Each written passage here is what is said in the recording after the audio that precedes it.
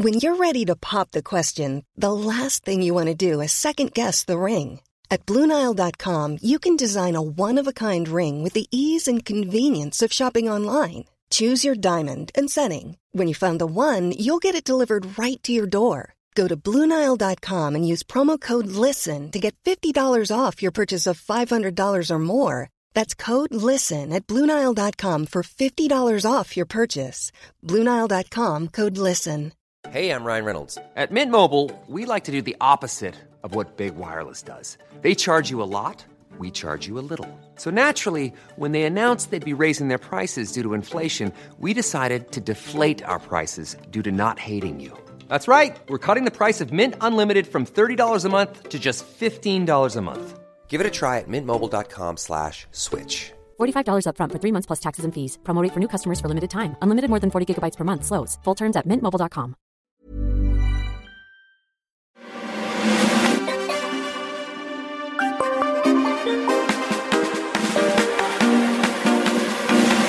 Hello and welcome to Marcus Meets, a show which lives at marcusbronzy.com/meets. That's marcusbronzy.com/meets.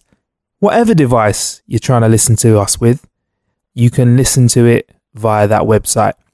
So our last episode was Fat Man Scoop, one of the most notorious voices of the club.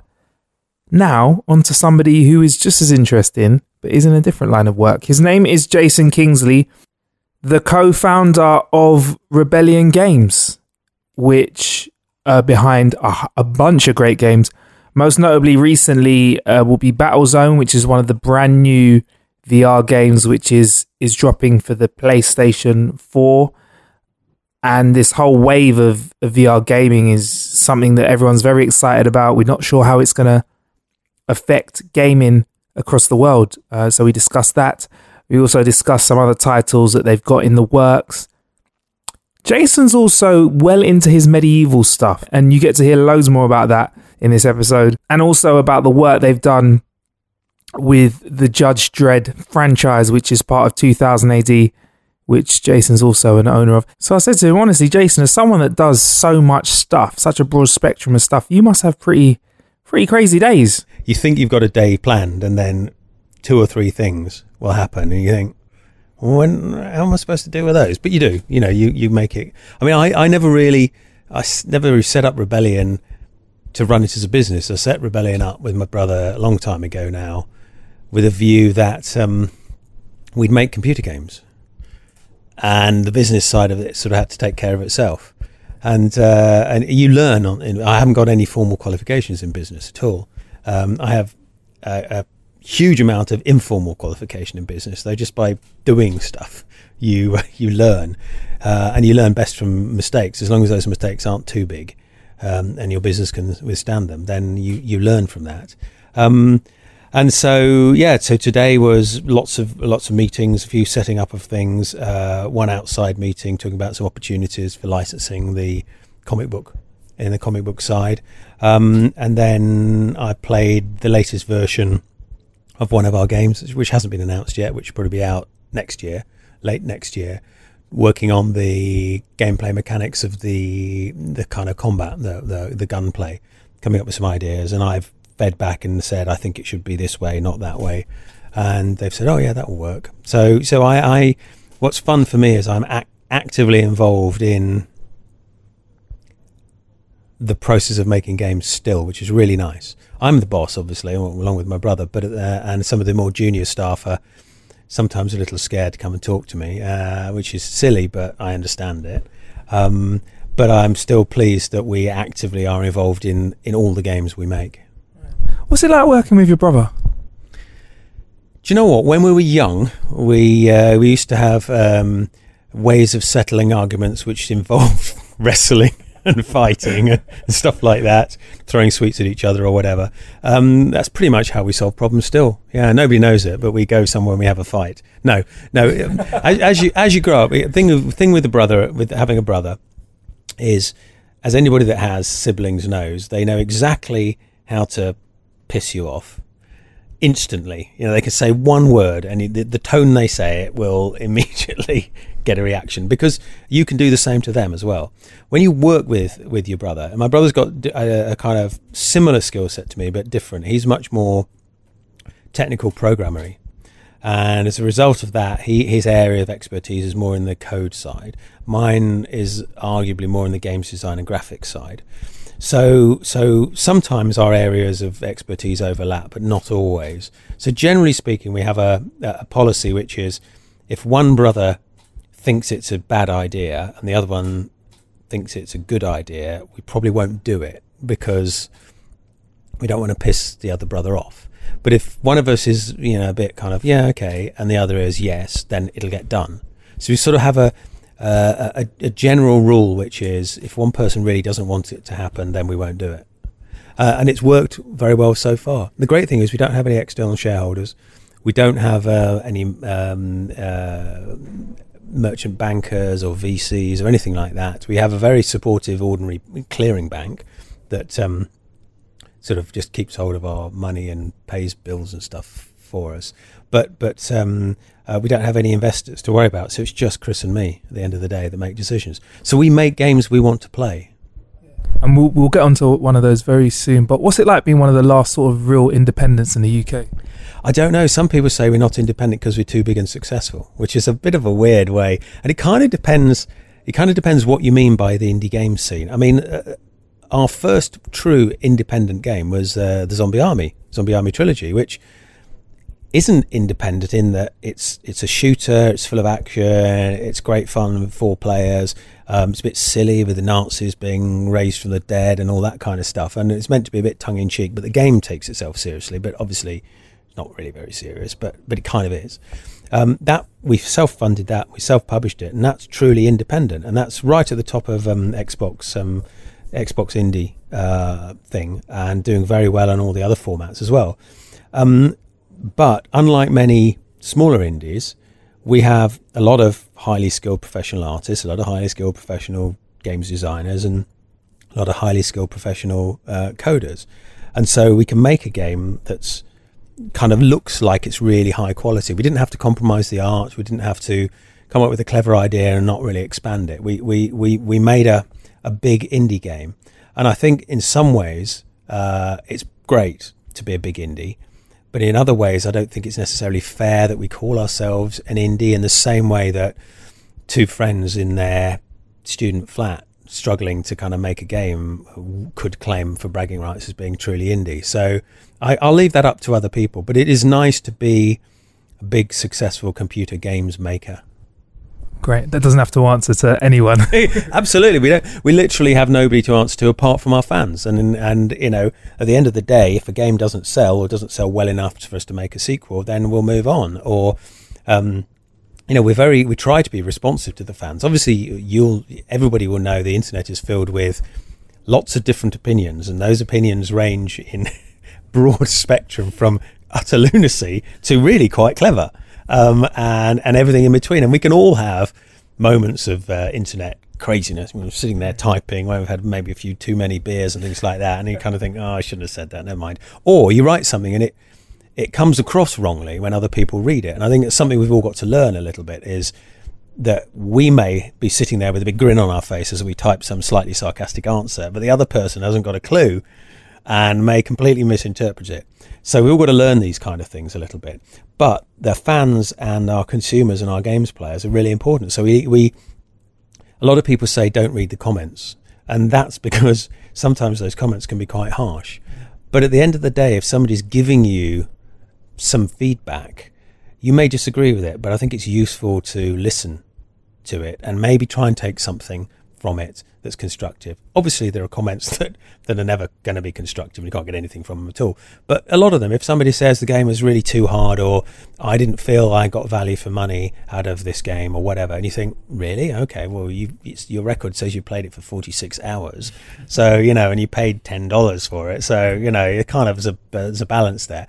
But why? I wonder why that person thinks they didn't get value for money, or that person is tired of zombie games, or and then you can kind of put that into the mix for the next game and try and respond to it. You maybe don't respond individually to that person, but I think it's kind of useful. And I encourage our games players to give us feedback, and I try to encourage them to make it constructive.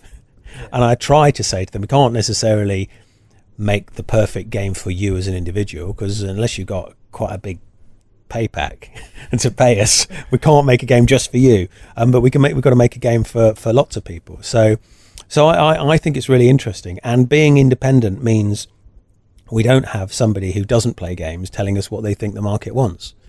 We all play games. You'll see as you walked around the studio, lots of board games and things like that around. And so we go back to the old ways. We play old games as well, old style tabletop games, which are really good and help inform gameplay. Because at the end of the day, if a game has good graphics, that doesn't mean it's necessarily a good game. And I think good graphics can help a game, but you can have a game with very ropey graphics and it can still be a good game. And as game makers, we want everything. We want good graphics, we want great gameplay, and we want good solid code and great distribution and great marketing and great coverage and all of that. And that's what we aim for. But you can't always do all of it. Speaking about looking to the past of gaming or board games, and using that to influence future titles, Battlezone's quite interesting because, for those that are new to the franchise, what is Battlezone and how long has it been around for? Well, Battlezone, the arcade machine, was featured in the movie Tron. So a lot of people say, oh, it's a bit Tron-like. And you go, no, Tron is Battlezone-like, actually. And it comes from a time of huge exploration and experimentation with the arcade machines. Those are the days when people's home computers were, quite frankly, not very powerful at all. There were some great games on them, but you had to do some fairly serious stuff to get anything vaguely resembling good graphics. And the arcade machines were where custom hardware was born. And the original Battlezone came in different forms, but the one I remember playing in the cigarette smoke filled kind of quite grim arcade down in my local town where I went to school, it was a stand-up thing, and it had a faceplate. You put your head against this visor, which had probably had hundreds and hundreds of sweaty boys' heads against it as well, but you didn't think about that at the time. And you kind of felt like you were drawn into this world. But it was a world of vector tanks and vector graphics. So instead of being rasters where things are made up of pixels, it plotted a diagonal line, for example, at 45 degrees, would have no jagged edges at all. It's just a line. It's quite an interesting technology, but it was a bit of a cul-de-sac for games technology. But it was directly writing to the phosphor of the screen. And so it was really interesting, really glowing. And the corners always glowed more than the others because it had to change direction, so it stayed on the corner slightly longer than the lines. So you had this sort of glow effect from the actual hardware, which is interesting. So Battlezone was one of those games, and arguably Battlezone was one of the first games where your viewpoint as the player was the viewpoint of the game. There were lots of games before it where you're abstracted, where you're looking at your spaceship or you're looking at your character, and those are great fun. But this is the first one which were trying to immerse you in being in the game. And so for my brother and I, it was one of the key games that influenced us to get into gaming. Then we had the opportunity, we found out Atari was selling the intellectual property. We bought Battlezone and Moonbase Commander. And that was interesting because we flew to New York. We went to the tallest building I've ever been in New York. I suffer a little bit from vertigo, and all the walls in this incredibly high-rise building were floor-to-ceiling glass. So and a lot of people kind of leaning against the glass going, oh, look, you can see 1,000 feet down. And I'm thinking, I'm really just going to stay here by the elevators and not look out because it's terrifying enough. Went through an auction with lots of other people in the room, which was really interesting. Wargaming there, the guys that do World of Tanks were sitting there, and I was thinking, oh no, if they're going to go for Battlezone, because I thought they might because it's tanks, there's no way we can outbid them. Oh well, never mind. I've been in New York for a couple of days, which is great, lovely city. They weren't interested in Battlezone, which is great. We won the bidding, and then Chris and I thought, well, what do we do with it? Because at that stage, VR there's a few inklings of VR on the horizon, but we weren't convinced anything was going to actually be picked up. It was sort of people talking about it a bit. And then after a while, it became obvious that VR was a good place to be. Now, just to backtrack a bit, Rebellion builds all of its games on its own technology. And our technology is very 3D, and we also do stereoscopic 3D. So for 3D tellies, we had versions of Sniper Elite, for example, which would work on a 3D telly. And when we got our first VR headset, it was relatively straightforward for us to sort of hack something together to work with the VR headset. Luckily, and of course, our technology team being what they do, as soon as a new piece of hardware turns up, they immediately want to start mucking about with it. So they got that up and running in literally a couple of days. And it was surprising how good the experience was. So the first thing we got running on the VR headsets was a version of Sniper Elite. The problem with that is Sniper Elite's a sort of third-person action game with lots of shooting. It doesn't really lend itself to VR. And it occurred to me that Battlezone would be a much better fit. So I tasked a small team to put together a demo. So we put together the very first demo of Battlezone as a tank game with sort of slightly stylized graphics. And it grew from there. It was obvious when we first played it, people came out of the first demo with grins on their faces, and that's always a good sign. It isn't what they say in a report or an email, but if they've got that smile on their face, you think, yeah, there's something, we've got something there. Now we've just got to shape it and mold it and make it work. So and then probably a couple of years worth of work, and that's where we are now, with a finished game which hopefully you've enjoyed. Oh yeah, I've played it. It's awesome. But tell us about this iteration of Battlezone then. Well, the thing with VR is it's a new form of medium. So you have your rules. You sort of understand how games work, and then you try it in VR and it doesn't work anymore, which is quite shocking actually for us as professionals who've worked in games for over 20 years. And you go, hang on a second, we're just going to have to throw the rules away here. So, for example, undulating landscapes just don't feel very nice. Taking the viewpoint away from the player, because in VR the viewpoint has to be what you're seeing. If you take the viewpoint away from the player, it's a bit like having your head snatched and moved into a different place, and it's really uncomfortable. So we had to sort of unlearn lots of things that, for example, cutscenes. You can't really do cutscenes in VR very well.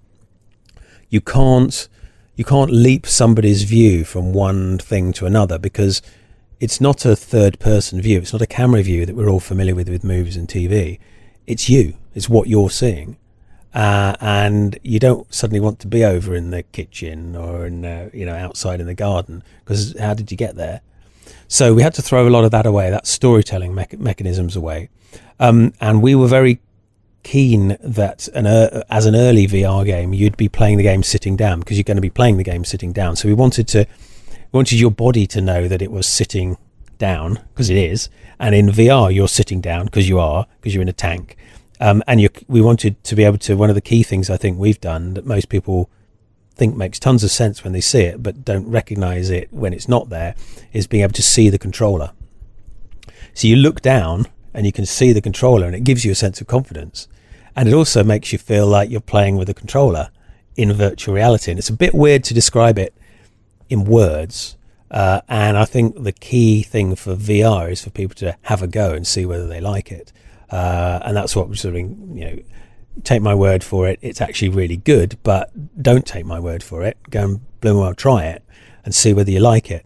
So lots of things like that. So having the controller visible, having your viewpoint separate from where your tank is pointing, means that you have a sense of presence and you're in your vehicle. Because if we turned with your viewpoint, as some games are doing, your vehicle's turning as well, and that isn't how vehicles work.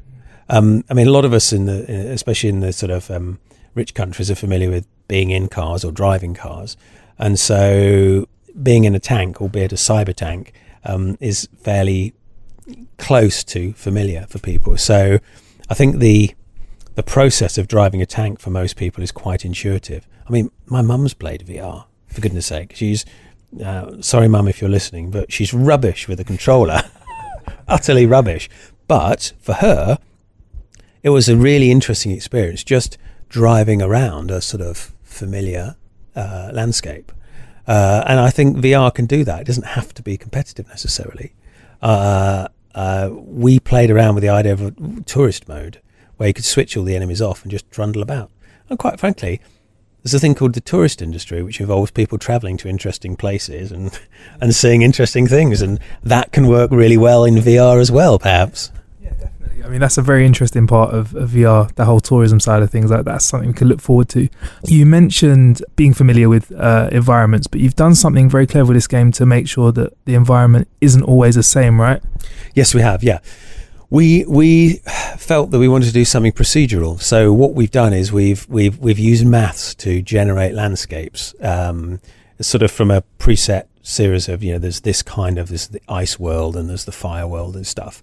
But then we've populated it in different ways to make it feel different. So every campaign you play will be slightly different. Obviously, players will get familiar with certain layouts of things, but there might be a different enemy around the corner or a different gun emplacement, or they might appear in different places.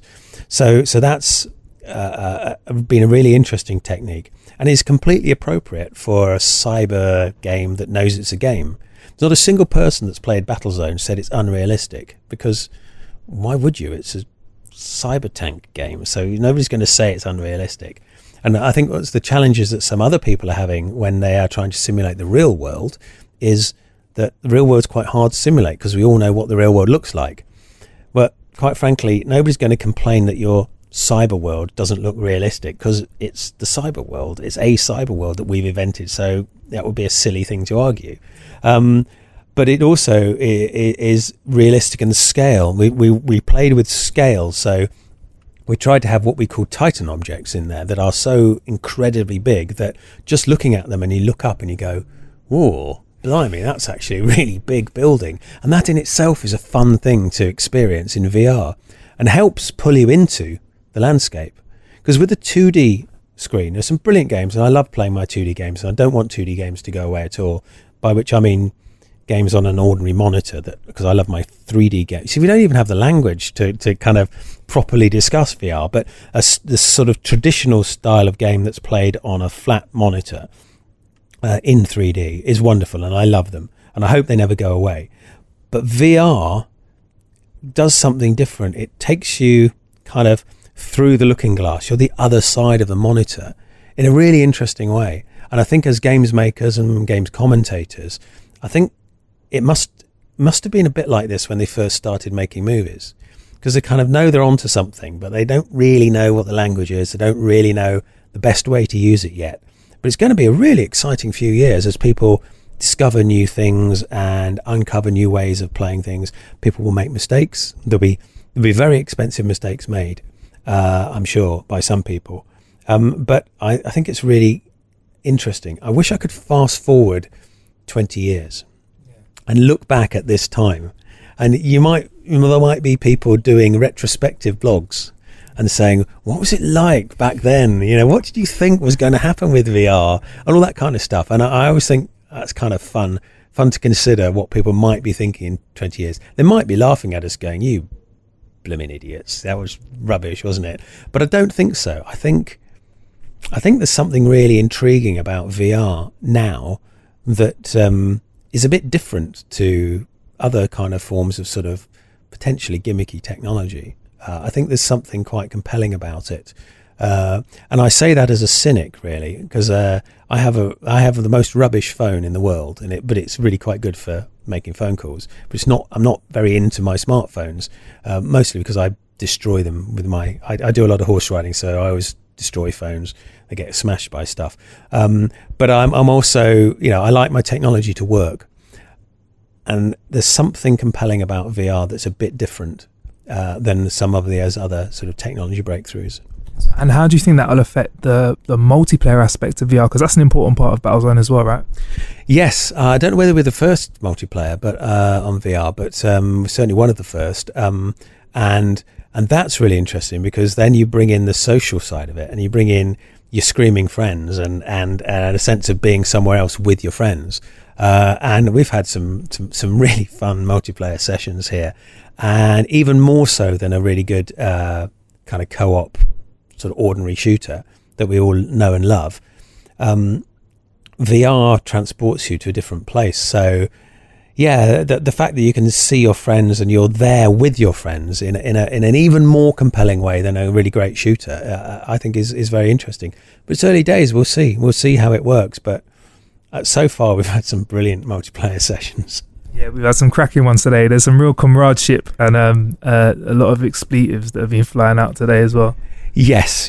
One would have to. Yeah, we obviously one has to control the expletives and stuff sometimes. But VR is so compelling that, especially with the teamwork required to play the game, that's why we went for a co-op gameplay, because we wanted people to be playing together with their mates against the AI.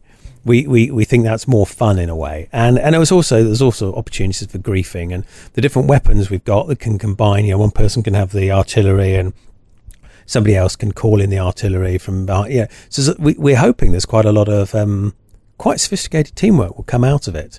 So we'll see, but it does seem to be very, very good fun to play. Awesome. And what do you want us, the user, to take away from Battlezone? Do you know what? I'd like to get as much feedback as possible from people. As one of the first waves of VR games, and I think we are proper, there are a lot of really good demos out there that are fun and I've enjoyed them, but you might play them once or twice and you think, okay, I've done that, that's great. But the Battlezone's a proper game. We tried to make a proper game in VR. We'd like as much feedback as possible. What do people want to see us, what direction do they want to see the game go, perhaps? What kind of DLC might they be interested in? Any ideas for new kinds of weapons, especially allowing for the kind of multiplayer side of it? We played around with the idea of one person not being armoured at all and sort of being a kind of courier, and two and three other people having to protect them as they go somewhere. And is that going to be fun? I don't know. We haven't done that in this version. But what kind of game modes do people enjoy playing? Can they come up with any other sort of game modes? Do they want combative, head to head? Do you want to shoot your mates as opposed to just cooperate with them? I think the answer to that is probably yes. So that's one of the things we'll look into. But player feedback and what do they enjoy the most? What do they want us to do more of? And what do they like the least? Because that's always good. If people say, I didn't really like this game mode, if other people agree, then fine, we quietly drop that game mode or de-emphasize it or something. What could we do with Battlezone VR 2, perhaps? I don't know. Haven't even thought about it, but if it's successful and everybody loves it, then we would like to do a sequel and see how that goes.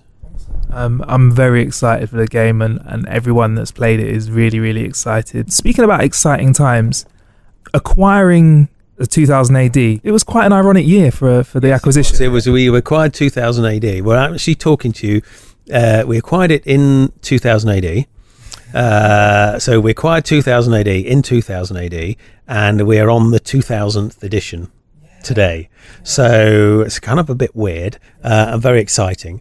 2000 AD has been owned by lots of people. I was told recently that we'd owned it for the longest of anybody, which is quite shocking and good. A lot of people say it's very good.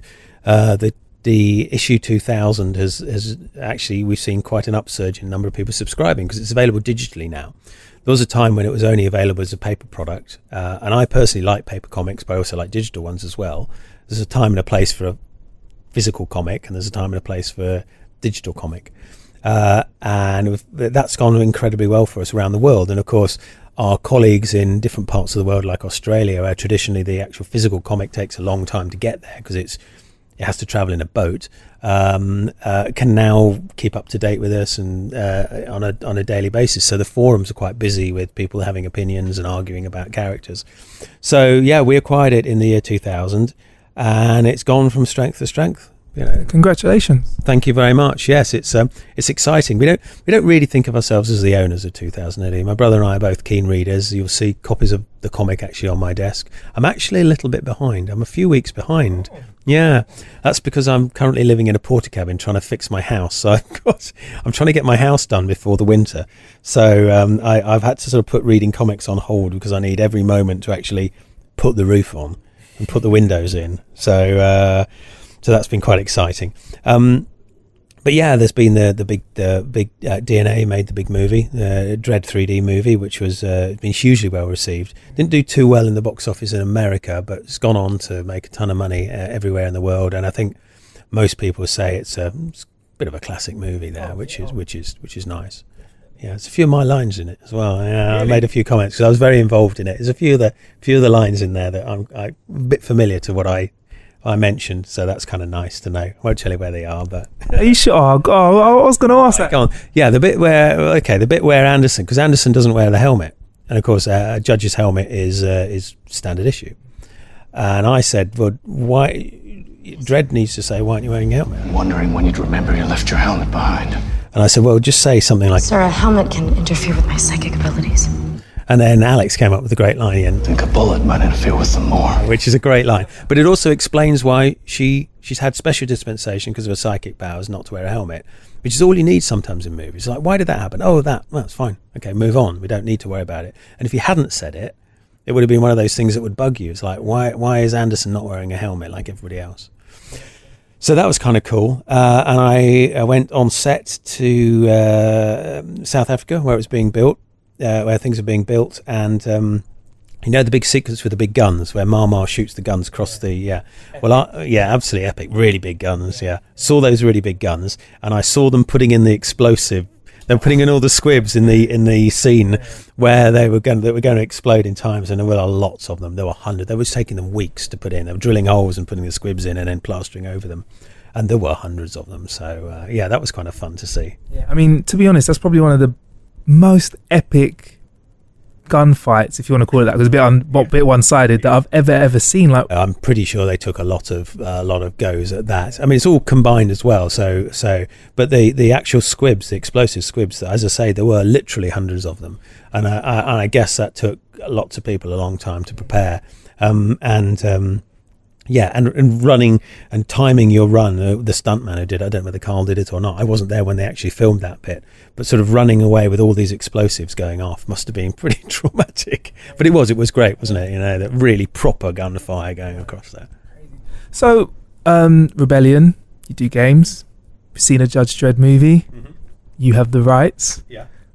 Judge Dredd game maybe in the future we're looking at? Yeah, we really do want to do more Judge Dredd stuff. At the moment we've got Sniper Elite, we've got Battlezone, we've got Sniper Elite 4 coming out in February next year, we've got another game that's unannounced, and at the moment, you know, we're probably the biggest properly independent games developer out there, but we don't have enough people. So where we go with more Judge Dredd games, or even Strontium Dog or Rogue Trooper, or even some of the new characters, I haven't got a clue yet, but they're all on the list of, wouldn't it be great to make a game about this? We've got various lists of, you know, of old intellectual property we've got, new stuff, classic games like Evil Genius that we own as well. We want to do something with. As frustrating it is for the fans, we can't do everything at the same time. We'd love to, but we'd have to be 1,000 people, and that would be crazy.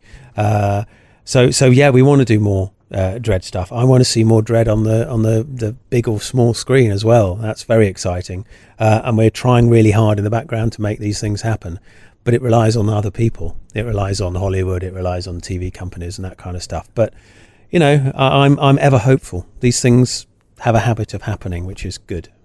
I'm very excited and happy to hear that, very much so. So Sniper Elite, tell us more about that. What can we expect from that? Well, Sniper Elite is a fourth in our sort of epic World War II spy shooter game. We're set in Italy now, historically straight after events in Sniper Elite 3, which is a #1 success and did very well for us. We are on PC, PlayStation and Xbox. We don't have to do the older consoles anymore, which is nice. So we've been able to make the landscapes much bigger. So the smallest level in Sniper Elite 4 is roughly 3 times the size of the biggest level in Sniper Elite 3. So there are massive sandbox levels, which is really, really exciting. We've obviously improved, and you know, Carl can now mantle around, and he can clamber around a bit more than he could before. We've had time to do that. But the key thing is we've worked on the AI, so the AI is more responsive and reactive to you as a player, because we've got sandbox levels. The AI needs to be able to cope with that as well as you, the player. As a consequence, QA, quality assurance, our testing guys and girls are very, very busy with testing it, because the games, the bigger a game is, the more testing they have to do, and so they've got their work cut out to go everywhere in the game and do everything if they can. And we've got a lot of testers elsewhere as well helping us out. So very excited about that. It's a very polished game. It's looking very good, I've got high hopes for that too. It's a little bit more gory. Battlezone is family friendly. It's sort of abstracted violence and exploding shiny things. Sniper Elite isn't really for kids. It's definitely an 18 rated game. It's all about war. It's quite brutal and bloody, although you can turn all of that off as well if you want to. And we don't shy away from the damage that a bullet could do to a person. And quite frankly, bullets and people don't mix. Wow, impressive. I look forward to it. And that's early next year, you're saying? Early 2017? Yeah, 2017, February the 14th. So it's Valentine's Day. So unless you've got something better to do, which a few of us maybe have, maybe haven't, depends on your current relationship status. I think if you haven't got a significant other, then you should probably be buying Sniper Elite 4. And if you have, send them away somewhere and get your hands on it. Yeah. Say you forgot Valentine's Day, I'm sure it'll go smoothly for you and there won't be any hassle whatsoever. Awesome. You mentioned owning some horses, by the way, and we always like to ask the question how you like to kill some time or how you spend your spare time. I know you're doing up the house at the moment, but horses, please explain. Yes, for my sins I have 12 horses that I look after myself. I live on a farm and I train those horses for medieval warfare. Sorry, what?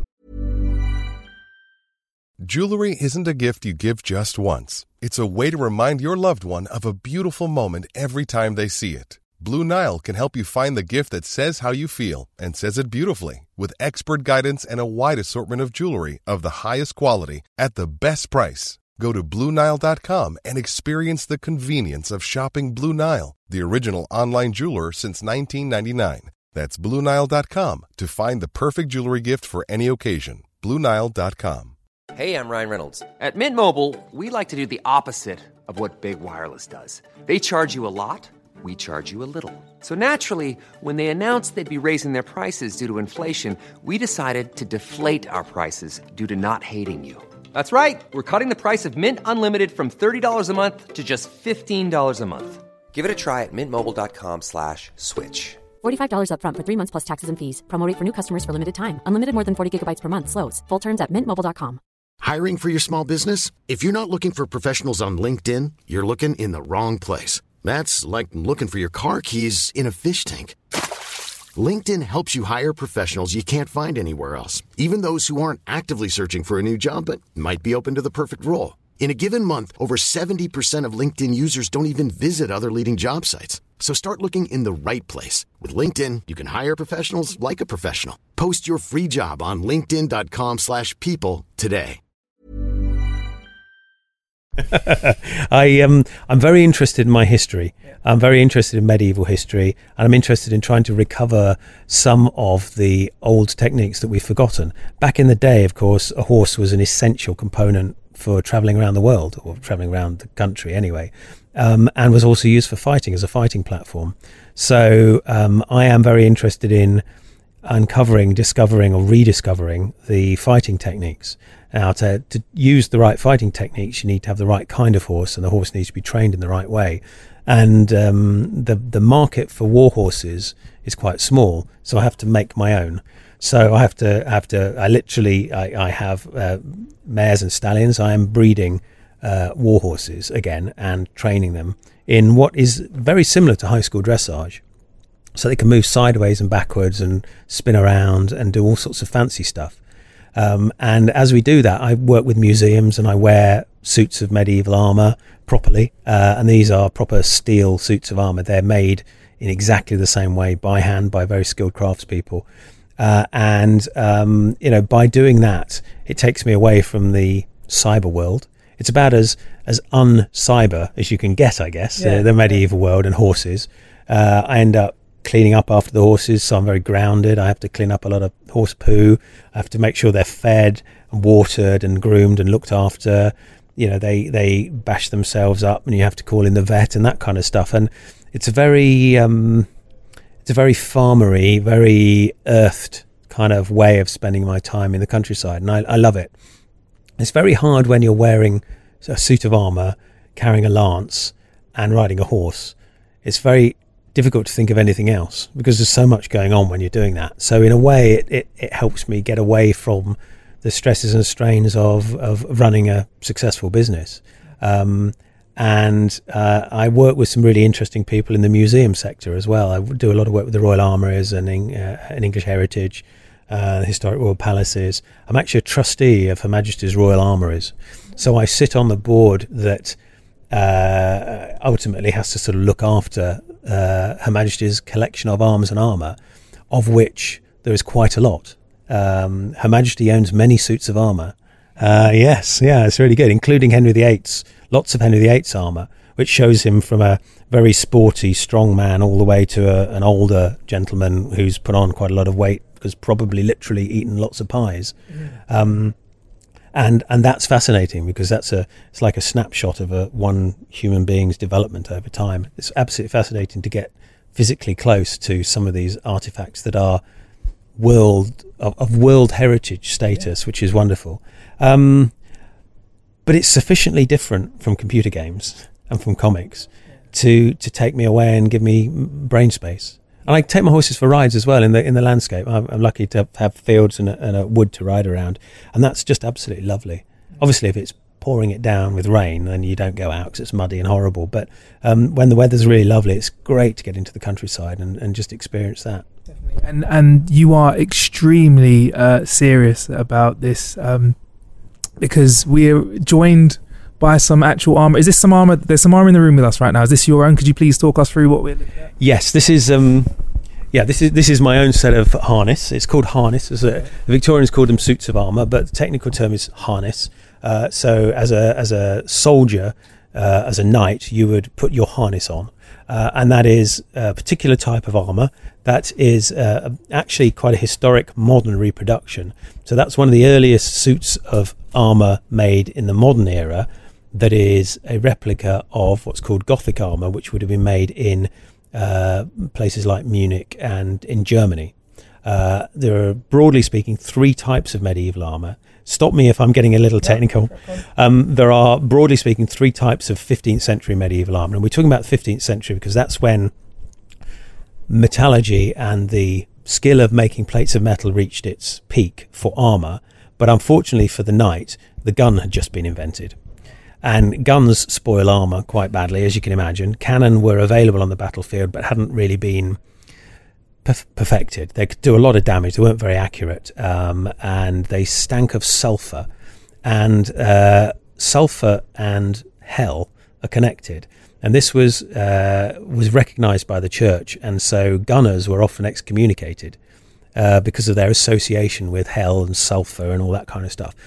But at the same time, you still had knights in armour. You still had men on horses in armour who were very efficient on the battlefield. You could get around much more quickly than a foot soldier could. You could strike with your lance and then get away and get another lance and strike again. The speed of a horse was the essential part, and the manoeuvrability of the horse was an essential part of it.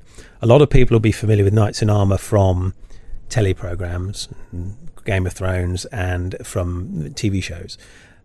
Usually they're not portrayed in the way I think they actually would have been used. A man on a horse that's stationary is quite vulnerable to men on the ground, because let's face it, if you're a foot soldier, you're just going to stab upwards. So a bloke who's stationary, you stab the horse or you stab the man, and that's not good.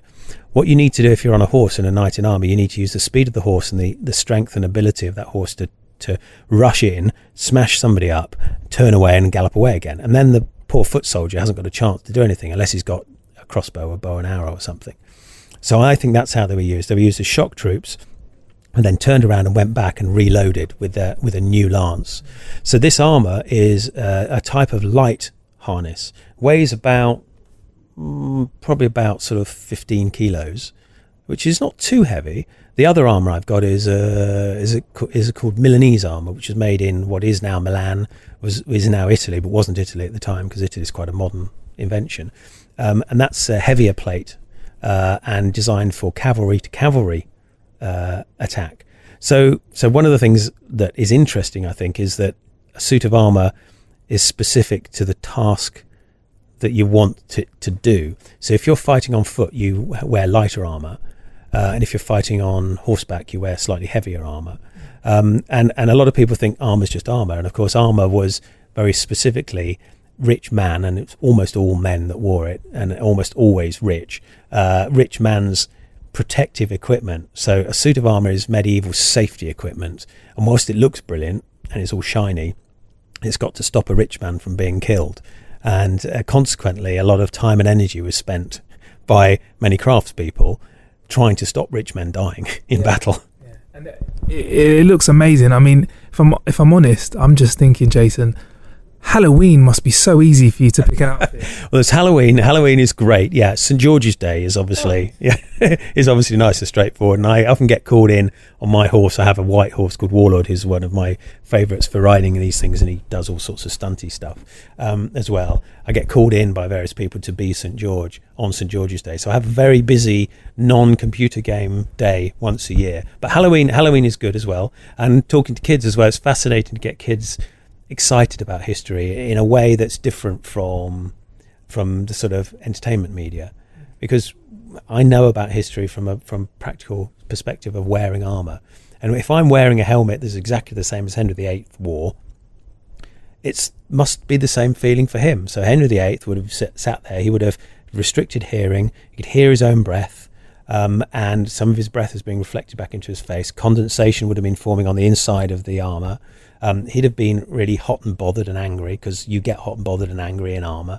And all of these things help us understand that a historical figure was a human being as well, and can get us a little closer to what it must have been like to be somebody as powerful as Henry VIII. And you're closer than most of us. You've mentioned a lance a couple of times. You've mentioned training horses to run into battle.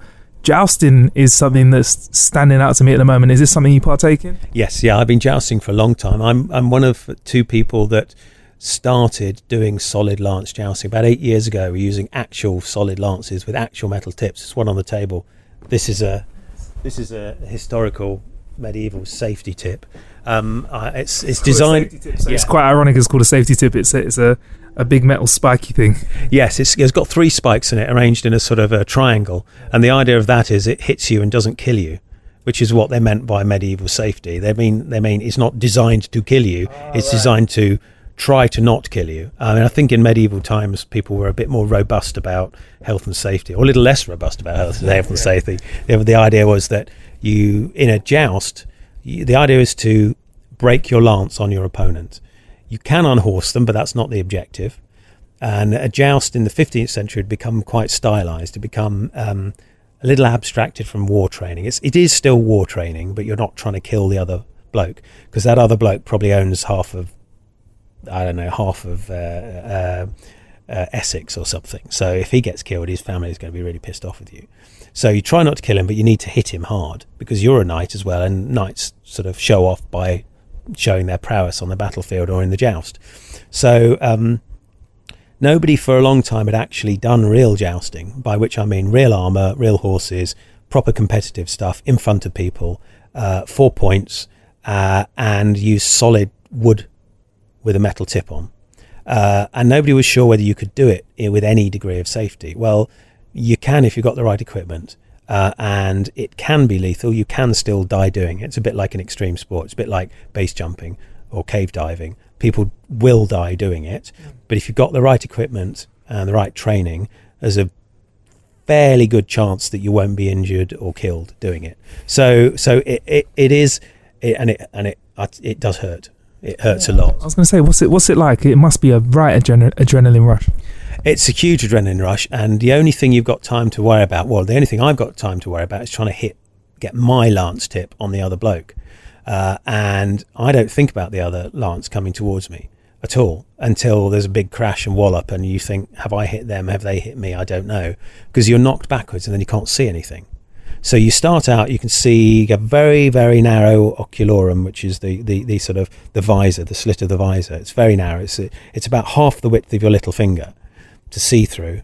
And you can see your opponent, you can see where you've got to go. You've got to go in a straight line and lower the lance. That's quite difficult to do, and it's about timing and angle. And anybody that plays sports knows that, the more you try, sometimes the worse it gets. If you're trying to kick a ball really hard and you're just like, that didn't work at all, I spooned that completely.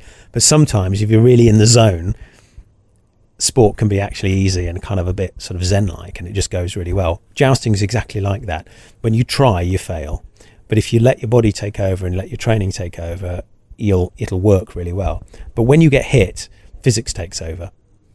And you're often knocked backwards, your head is often knocked backwards, and all you can see is sky. You don't even know where the horse is going. You hope the horse is going in a straight line. And then you've got to pull yourself forward and you've got to slow down and stop at the end of what we call the tilt yard, which is the end of the rail that separates the two horses. So, yes, it's a very interesting experience, and I'm really proud to have been a pioneer in that area. I don't do solid lance jousting anymore. I haven't done for a while because I've just got too much on. But there's a lot of my colleagues doing it, and there's some been really interesting stuff on telly recently. It's nice to see these things happening. But I have to reiterate, it is dangerous. People did die back then doing it, and people are getting injured doing it now. Luckily, nobody's died recently from jousting. Yeah, touch wood. But I'm expecting, as more people do it, I'm expecting more injuries, simply because it is intrinsically dangerous. Hitting somebody with a metal-tipped piece of wood at a combined speed of 50 miles an hour is going to cause injury. Yeah. And it's just the way it is. I can compare it to, imagine playing a game with somebody where you take turns in punching each other in the face. And you're not allowed to duck, you're not allowed to move, and it's just, you can't, there's no defense in jousting. And so basically you've just got to take it. And that's part of the knightly training, I think. It's part of the warrior training, that you can deal out damage, but also as a soldier, as a warrior, as a fighter, you've also got to be able to receive the impact as well. And anybody that does martial arts or boxing knows that a lot of the training is about you taking the damage as well. And cage fighters and MMA people, some incredible sports people do that. But one of the things that's in common with jousting is that you're going to get hit. Yeah. Are there any other parts of knightly training and lifestyle that you like to take into 2016 and onwards? Well, I try to run my business a bit like following the knightly codes. So there's jousting in the workplace. Well, you'll see I've got weapons. Okay. I've got weapons, and I never use weapons to negotiate. That would be wrong. No, but in terms of the basic principles of try to be good, don't be a soft touch, but try to be a decent person in business. Try to be fair, and if people try to protect people that can't protect themselves, help colleagues if they're having difficulties, try and help them and do that kind of stuff. And a lot of it is really applicable to just being a decent person and a nice person. And that's really what the knightly code is all about. It's actually just try to be decent to people, and if you can't be decent and if you have to fight well. And ever consider changing your surname to Knightley, maybe? Because you're so close to Kingsley there. It's close. I've got an OBE, so I'm kind of somewhere on the way towards getting a knighthood. But I'm very proud of that. Kingsley, there was a Sir Kingsley back in the day. Yeah, there's a Kingsley. There's a place in Yorkshire which is a village called Kingsley, and there's a house there, a big substantial house called Kingsley House. So, I've always thought one day, I love Yorkshire as well, but my work down in Oxford. But, you could imagine Jason Kingsley of Kingsley Hall, Kingsley, would probably be a little over the top and a bit confusing. Well, not confusing for the postman, but it could be quite fun. But yeah, all of our surnames are knightly names, which is what our surnames are all about. Mean we're probably all descended from knights back in the day if we dig in deeply enough. Awesome. Oh, thank you very much. That was a real good chat, man. Computer gaming and jousting at the same time. confuses people awfully when they kind of learn that I do computer games, and then 2000. I've got friends that only know me from jousting. I've got friends that only know me from comics. I've got friends that only know me from computer games. And sometimes when I tell them that I do these other things, they kind of look at me like I'm some kind of lunatic. But it's fun. It's fun. I like it. I like to keep busy in life, and I like to do interesting things, and that's what it's all about. And that, my dear friend, is how you live life. Have fun. Thank you very much for that, Jason Kingsley. That was Marcus Meets. I've been Marcus Bronzy. Jason Kingsley this episode. A man that does so much. It's crazy. Like jousting one day, creating lines that make it into films that are great another day, and on the other day creating computer games. Absolutely amazing. This has been Marcus Meets anyway. I'd like to say thank you to all those involved in the show. Co-producers Billy Wright, Shane Powell, Milo Fisher, David Shawcross. Special thank you to Wide Awake, aka CJ Beats, and Jordan Crisp for the introduction and outro music. We'd love your feedback in the form of a rating and review. In fact, we've made it so simple. Just click on a link that's in the show description and you can help to support Marcus Meets and get it to other ears. Speaking of that, do you know what else I'd like you to do, if you don't mind? I mean, you don't have to if you don't want to. Take the time and tell one friend about the show. If you like it or an episode that you like, share it with them and encourage them.